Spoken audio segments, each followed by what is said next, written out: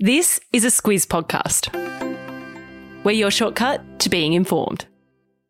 This week, our podcast is brought to you by Hubble, spelt Hubbl. It fuses streaming and free-to-air TV into a single experience, which means you don't have to go in and out of apps to discover content you'll love. Hubble, it's TV and streaming made easy. Good morning, I'm Siobhan Moran-McFarlane. And I'm Claire Kimball. It's Monday, the 12th of September. In your Squiz today, long live King Charles. Ukraine hits back against Russia. Stephanie Gilmore's stunning win. And some regal power dressing. This is your Squiz today. Claire, it's been an unusual and historic few days since the Queen died, and we now officially have a new monarch, King Charles III. It's going to take a bit of getting used to that, isn't it?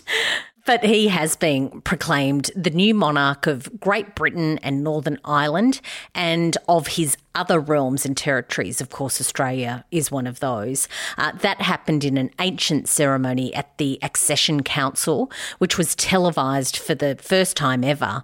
That was from St James's Palace in London on Saturday night, our time.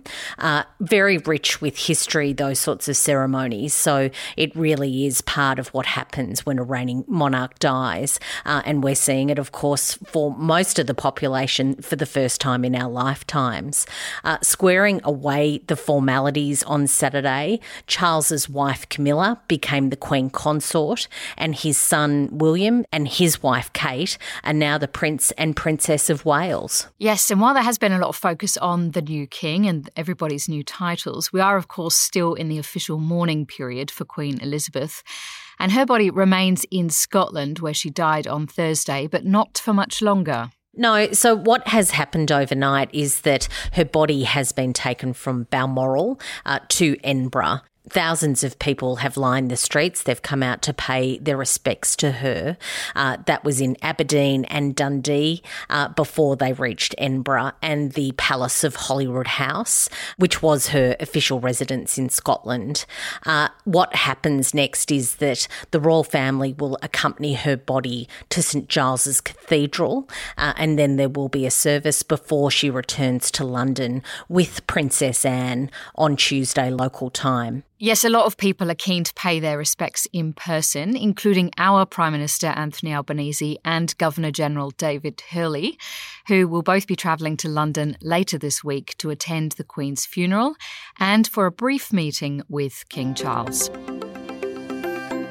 Moving across Europe, Claire, to Ukraine, where there hasn't been a lot of cause for hope in the past 7 months, but now there's a glimmer after Russian forces retreated from some parts of the eastern Kharkiv region. Yeah, this is something that's been talked about quite a bit in the last month, that Ukrainian forces were really pushing forward with a counter-offensive in the east of the country, and it seems that they're having some success. In fact, what the analysts say is that what's happened in the last few days is some of the biggest successes that Ukraine has had since the start of the war. One key development is the retaking of the city of Izium. That was being used as a logistical base for Russian forces. And what President Volodymyr Zelensky says is that they're really doing some good work in taking quite a bit of territory from Russia. The experts say it's still far too early to think that this could lead to the conflict's end, but the head of America's Central Intelligence Agency, William Burns, has made a bold statement. He says that Russian President Vladimir Putin's invasion of Ukraine can already be judged as a failure. Of course, that's not the only international crisis happening right now, Claire, as there are more than 30 million people in Pakistan who've been affected by catastrophic flooding. The boss of the United Nations, Antonio Guterres, has called for massive financial support. And there has been some financial support already coming from the UN and the international community, but what Guterres says is that a lot more is needed. At least 1,400 people have died in those floods that started in June. As you say, more than 30 million people who've really had their lives turned upside down by the disaster. It was just a couple of weeks ago that we heard that about a third of the country was underwater. So some really big effects there that need to be overcome. come. Also, what Guterres said was that climate change is really a big part of this, and he said that it's really insanity that the global community isn't looking at what's happening in Pakistan and wondering what comes next, and he really wants to see some more global action on climate change. Yes, it's going to take a lot of time and money to try and restore those people's lives, with Pakistani officials estimating the cost of the damage at more than 40 billion Australian dollars. Back at home, Claire, mining billionaire Clive Palmer has voluntarily deregistered his United Australia Party with the Australian Electoral Commission, but the reasons why don't seem to be immediately clear, even for his one successful candidate. Yeah, his name is Ralph Babet. He is a senator, and what he says is that he was not really sure about what all of that meant, but he intends to continue to call himself a United Australia Party senator. That's divided experts about whether he's able to do that, because if the party doesn't exist, then there's all sorts of things that need to happen for him really to be declared a proper independent. What we hear, though, is, of course, Palmer spent more than $100 million at the election just to have one senator elected. That was, of course, a very big investment just for one representative to actually land at the last election. Yes, and if Palmer decides to go again at the next federal election, he will have to pick a new party name, because the rules are that the name United Australia Party will not be able to be used again. Stephanie Gilmore's amazing achievement on the international surfing circuit deserves all the plaudits, Claire. She's claimed a record-breaking 8th world title in California over the weekend. Stephanie Gilmore is just a legend.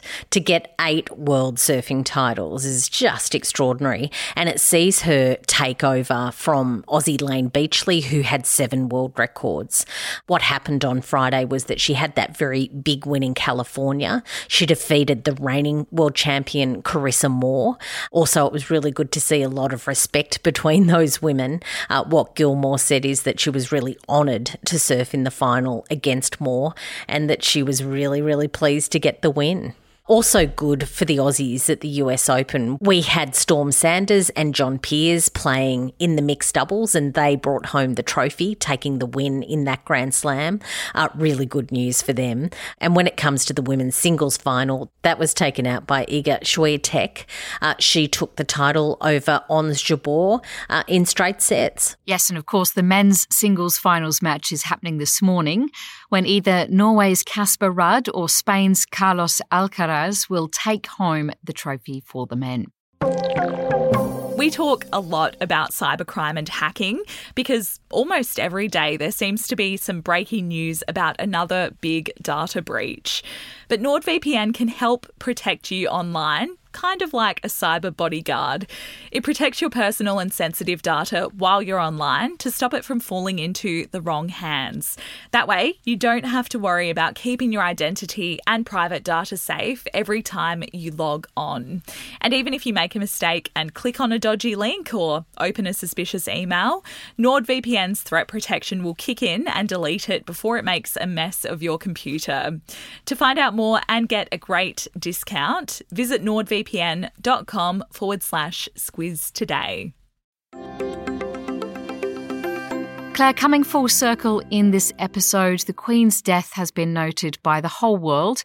And while many squizzers have probably felt a bit sad about it, it's also a time for reflection, including through a collection of portraits. I like any that have the dogs. Of course, there's some really great classic official portraits of the Queen with her corgis and her dorgies. There's also a really great one in this gallery of the Queen at the Balmoral estate, taken from 2013, where she's in this incredible green velvet robe with all of the finery and a crown, standing beside a little stream. It's quite remarkable. I think my favourite one is of the Queen with the Queen Mother and Princess Margaret, where they're wearing matching blue satin blouses in the 1980s, which I'd actually never seen before. It's pretty spectacular, and we'll pop a link to the images in our show notes so you can pick your favourite too. Squiz the day, Claire, what are you focusing on today? The inquest into the death of Melissa Caddick starts today. Of course, she was the woman who disappeared from Dover Heights after her home was raided by the AFP and by ASIC over fraud claims. Well, I'm going to go for something completely different, as it's International Crochet Day. I've never even attempted crocheting, but I admire anyone who can do it. And I think it's important to celebrate traditional handcrafts. Absolutely. What a good day for that. That's it from us today, but have a fantastic start to the week, and Claire and I will be back tomorrow.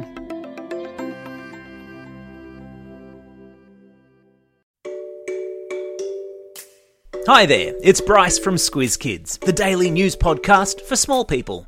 March is Women's History Month, and we're celebrating over on our socials. Every weekday this month, we're throwing the spotlight on a different iconic woman from Australia's rich history. Follow us on Instagram via the handle @SquizKids to learn the backstories of some incredible Aussie women, and together, honour their legacies.